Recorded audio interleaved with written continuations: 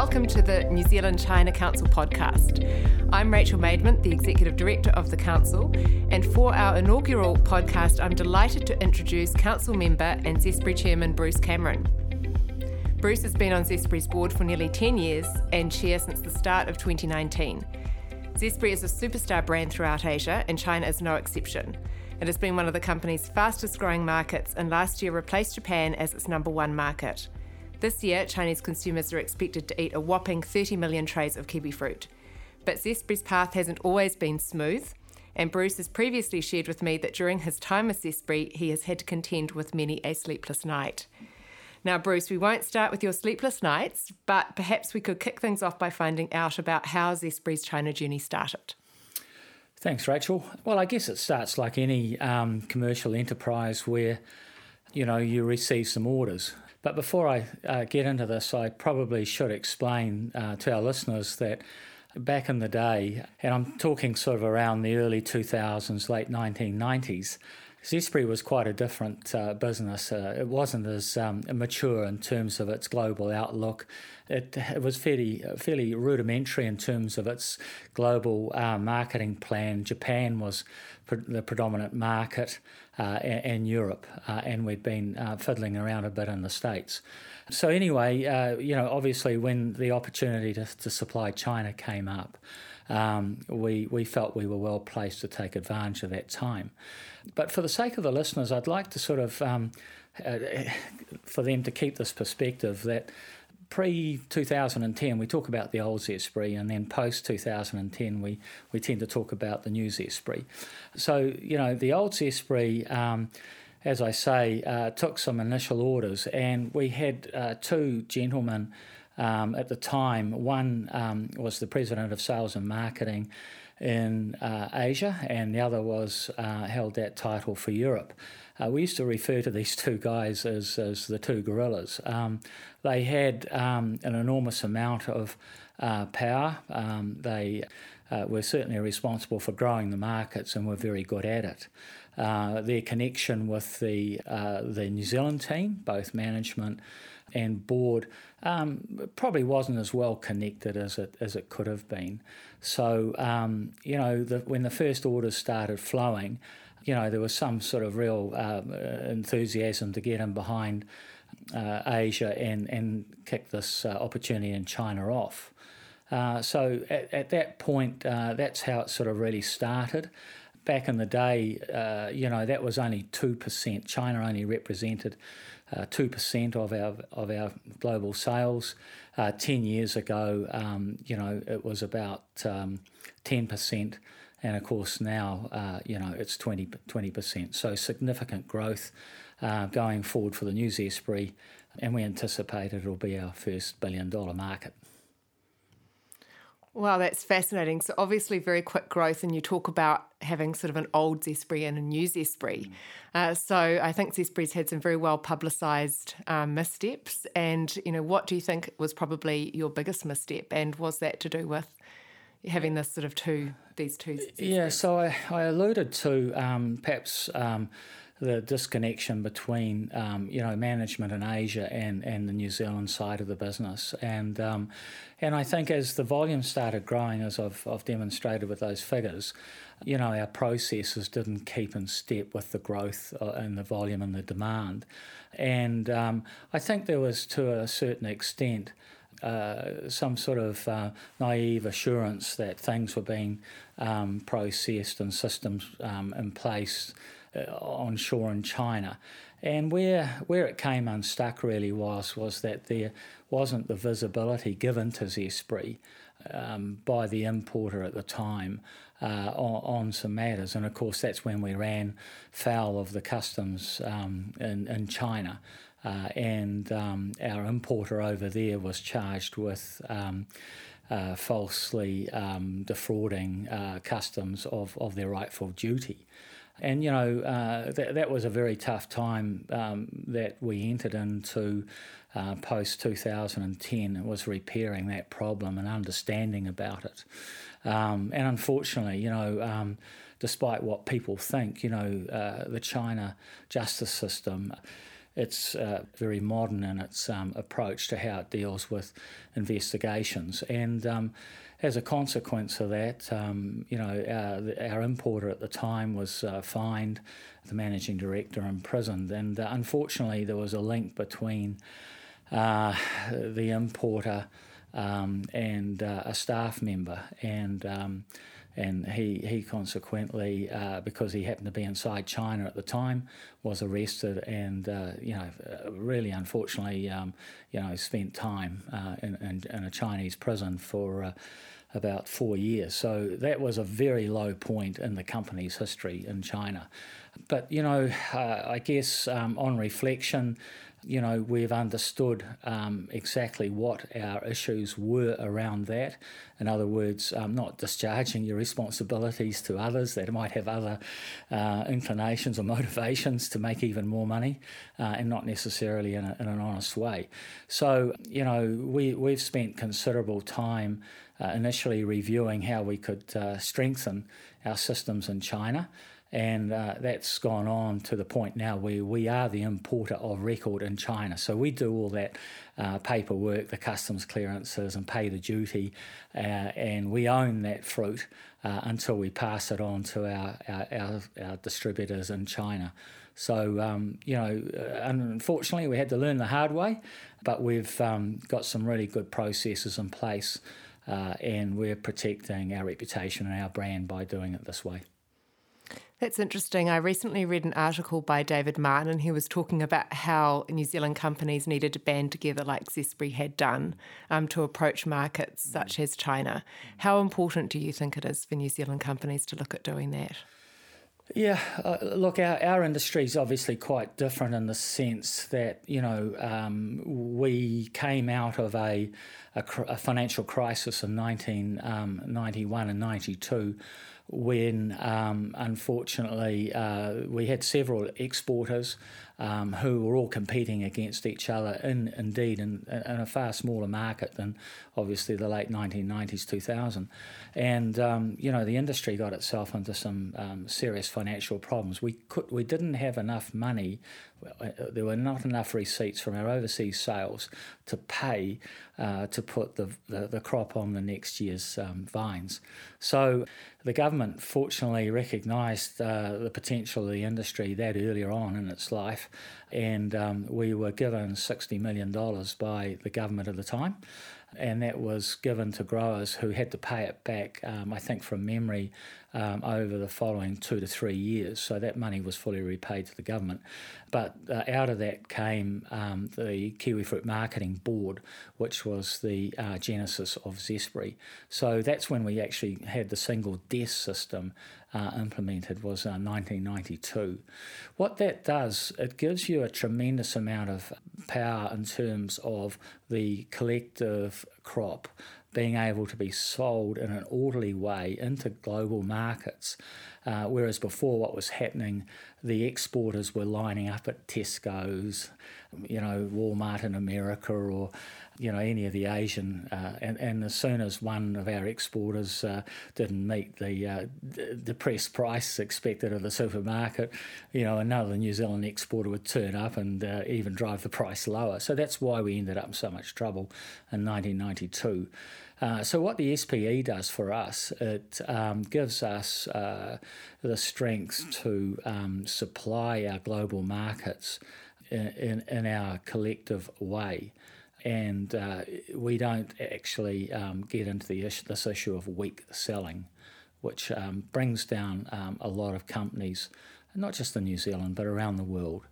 So my advice to anyone in New Zealand looking to go global with their either their products or commodities is, be sure about how you can leverage and get the value you need to be sustainably profitable. And how important has developing a brand been for Zespri, and in particular with regard to China? We often hear that the intellectual property landscape is fraught. What has Zespri's experience been? Yeah, well, the Zespri brand is now arguably the most prominent global fruit brand in the world. that has been built on consistent taste experience by our consumers. It's also associated with food safety. And most of all, it's also associated with consistent supply. And so we have 12 months supply now, which means that we have production bases in Europe and in Asia, which complement the New Zealand supply when that runs out of season. So in China, we're able to supply the all year round. But the point for us in terms of the brand in China is the Chinese consumer is very, very perceptive in terms of their understanding of quality and food safety. And of course, now in this COVID era, health is another big thing, and we know that kiwi fruit's got huge amounts of vitamin C, 2.5, 3 times more than an orange. It's full of potassium. And of course, its fibre content is very, very good for the digestive system. So, you just don't create a brand overnight. It's something that you build up. And we have now invested to date in Zespri well over $1 billion of industry money to build this brand. So we're very proud of the way that has been done. I think it's a brand that has been built on integrity, and most of all, the biggest thing that I would share with listeners is that for an agribusiness, Zespri is a consumer-led business. In other words, we ask our growers to supply a kiwi fruit that the consumer wants. Too often in New Zealand agriculture, it's the producers that tell the market what they're going to get. That's not an option at Zespri. So we are continually spending money on how our consumers are reacting. We all know that as we move through the generations, we've got the millennials and then even a younger group coming along now. And in 10 years' time, the millennials will be the ones controlling, the capital of the world, of the globe. So it's really important that we are aligned with them. And so we spend a lot of time, money and resource on ensuring that we're keeping pace with the needs of our consumers. And building from that, I remember when I was in Taiwan, and the way Zespri was marketed in Taiwan was completely different to the way it was marketed in Japan. So you obviously take a very market-specific approach. For the Greater China market and for mainland China in particular, what do you see consumers as wanting, and how has your marketing approach differed for that particular market? Yeah, so China is the home of kiwi fruit. This is kiwi fruit in China society is very much part of the stable diet, and it's considered just taking a health pill every day.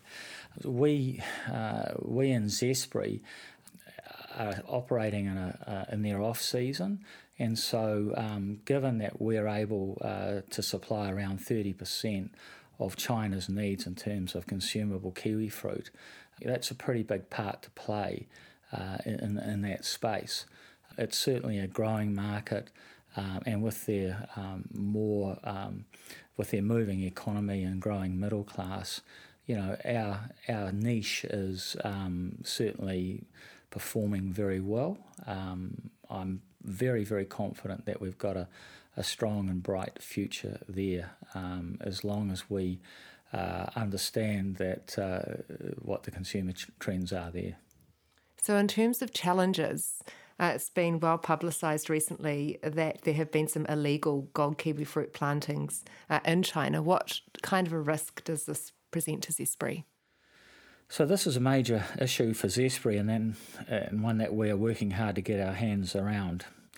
Protecting our PVRs and the value that it can create for industry is of a primary concern for the business, and we take any breach extremely seriously. The challenge that we've had is a significant number of plantings occurred in China 4 to 5 years ago, and these are coming on stream now. So it's a bow wave of fruit coming at us. The local government policies towards the Chinese farming community that they are seeking to improve the prosperity of the local farmers, and the SunGold has got the potential to do just that. So we've got some serious challenges in terms of the fact that these farmers are seriously motivated to take part in what is quite a profitable industry for them to be in. There's no silver bullet here. We just have to step through it, protect our market channels, and we'll be doing this on multiple fronts through legal, political, and central and local governments to address this. We will also work together with the New Zealand and Chinese governments to ensure some active progress as to how we can collaboratively achieve the protection of our IP rights. Interesting. So I think that brings us nicely onto innovation, because obviously for all companies operating in China and elsewhere, but in particular China, it is such a big and fast-moving market. So how important is innovation for Zespri? Yeah, so, you will, our listeners may be aware that this year we launched our own red kiwi fruit. And of course, the SunGold, the G3 that we've been predominantly talking about in this interview, was bred here in New Zealand in the Bay of Plenty at Te Puke at Plant and Food Research, after several generations. And it was put onto the, and it was commercialised after the PSA outbreak, more through desperation than planning at the time. But innovation in our industry and the company in particular is critical. We're spending about $30 million a year on innovation. A large chunk of that is plant breeding, but we also spend a lot of that research money on improving yields, understanding the environment challenges of anywhere from bacteria to insects and other pests. So under some engagement principles which we will develop with China over the next the short term, the next few years, we'll be more than happy to collaborate with them on how we can improve their farmers' yields, but at the same time, understand what we can learn off them as well. So it sounds like Zespri has really invested heavily in being a good corporate citizen in China. And this is something that I saw a lot when I was based in China, that the companies that did seem to do well had recognised that it was a two-way street, and you often get better outcomes if you work together. Yeah, that's a great question, Rachel. So, my advice to anyone heading up there and looking for a sustainable business is that you do have to be embedded in China. It's not good form to have a $600 million market like Zespri has at the moment and just take. So we've established some very, very strong relationships through those entities, those personalities, those individuals, those groups in our supply chain and in our markets to ensure that we are, contributing and helping, the China infrastructure that supports us grow.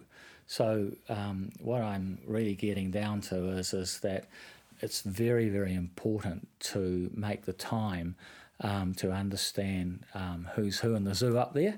And, it's not uncommon for our board of directors and our management teams, executive in particular, to be engaged in relationship building events or situations to further the Zespri cause. So in China, the government plays a greater role in business than in other markets. And the actions of the New Zealand government and the relationship that New Zealand and China have also has an impact, both positive and negative, on business. How cognizant is Zespri of this? And how do you factor that into your decision making? Yes, we understand that the Chinese government plays a significant role in terms of the commercial affairs of its country, but that is the same for New Zealand as well. We believe that the government has a significant part to play in terms of how we're allowed to operate in China. So we're very, very cognizant and aware of how our government plays its part in that area. Generally, I feel that we are stepping forward in the right direction. There are many, many issues out there, and so far I think that the relationship between China and New Zealand is in fantastic shape, but that is because of the acute awareness of government, MFAT, and all our partners who help us trade up there.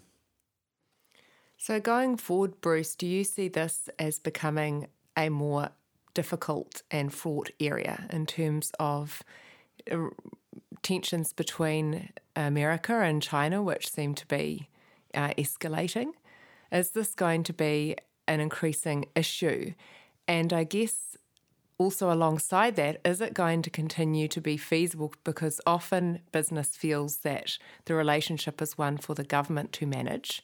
But going forward, is this one that you think New Zealand businesses will also need to play a more active role in as well? So my view on this, Rachel, is that New Zealand, I think, has got a particularly unique place in the relationships between the West and Asia. For Asia and China in particular, I think having the support of New Zealand is important to their prestige and reputation. At the same time, New Zealand has to obviously respect that it has many historical partners that it's been engaged with in many different fields over many decades. However, I'm particularly proud of the way successive governments and this government is stepping through these issues that these big countries have between themselves. We, I think, are rowing our own boat. We have our own perspectives, but most of all, when an issue comes up, is I think as a country and as a government, it's important to make our point, but at the same time show respect for those alternative views. And I think as long as this policy all this way through is prescribed, I think that we will continue as a trading nation to be able to have the flexibility of moving, in our case, our kiwi fruit through the very different markets of these very, very different cultures that we deal with. So I think it is a very sensitive area. Judgment has to be accurate. So any sort of unorganised or ill-managed policy or statements are obviously going to concern us at Zespri, but our experience is that New Zealand is moving through these areas in a very managed and considered way. So in terms of another issue that has come up a lot recently, and you mentioned it earlier about New Zealand's exposure to China. So currently 23% of New Zealand's exports are sent to China. That compares to about 38% for Australia. Do you think that there is a risk that New Zealand does have all of its eggs in one basket or is overexposed to China? And how does Zespri look to address these types of issues? So we follow our market share in terms of how our kiwi fruit is distributed around the world. We're very cognizant of every market and its share of what it takes in terms of our annual volumes. And, currently the board has just approved a percentage that Zespri will sell into China, and that's around about 31% of the national crop. The reality of it is when you've been in China as long as Zespri has now, and with the experiences that we've gained, the relationships that we've developed, The fact that we've gone from 10 employees in 2011 to now over 80, and our significant resources that we have up there and our contacts, I'm very comfortable with our exposure in terms of our volumes into China. There have been other markets which are smaller and are far more challenging in terms of the fact that the relationships there are a lot newer and haven't been tested. So we know that we're only one phone call away from another issue, but that doesn't deter us from the fact that we're up for dealing with those issues. We'll step through the issues, but we believe in what we're doing there. So I'm not particularly concerned at all about the fact that at 31% we're overexposed. For me, there's opportunity. We have the opportunity to move volume, and we have the opportunity to bring back value to New Zealand. I'm confident we're on the right track. Great. Well, thank you so much, Bruce. Now, I would just finish up by saying that when we discussed you coming in to do this podcast, you mentioned that if you could provide one piece of advice that would help a Kiwi exporter, it would be worth it. So before we finish up, have you got any particular pearls of wisdom for SMEs that are not as well resourced as Zespri entering the China market? So first of all, New Zealand has a tremendous team in China with NZTE. They are a tremendous organisation, outstanding in terms of the way they support and the information and the connections they can provide you. That has to be your first port of call. And in terms of expensing the investment that you're going to put together to operate in China, ensure that you have enough in the kitty so that you can become embedded up there in every sense. So, just don't see the container leave your yard and think, oh, that's great, it's gone. If you want to be a sustainable business in China, you have to factor in relationship building. You have to understand the supply chain up there. You have to get around in the markets. You have to meet the people, knock on customs door, understand.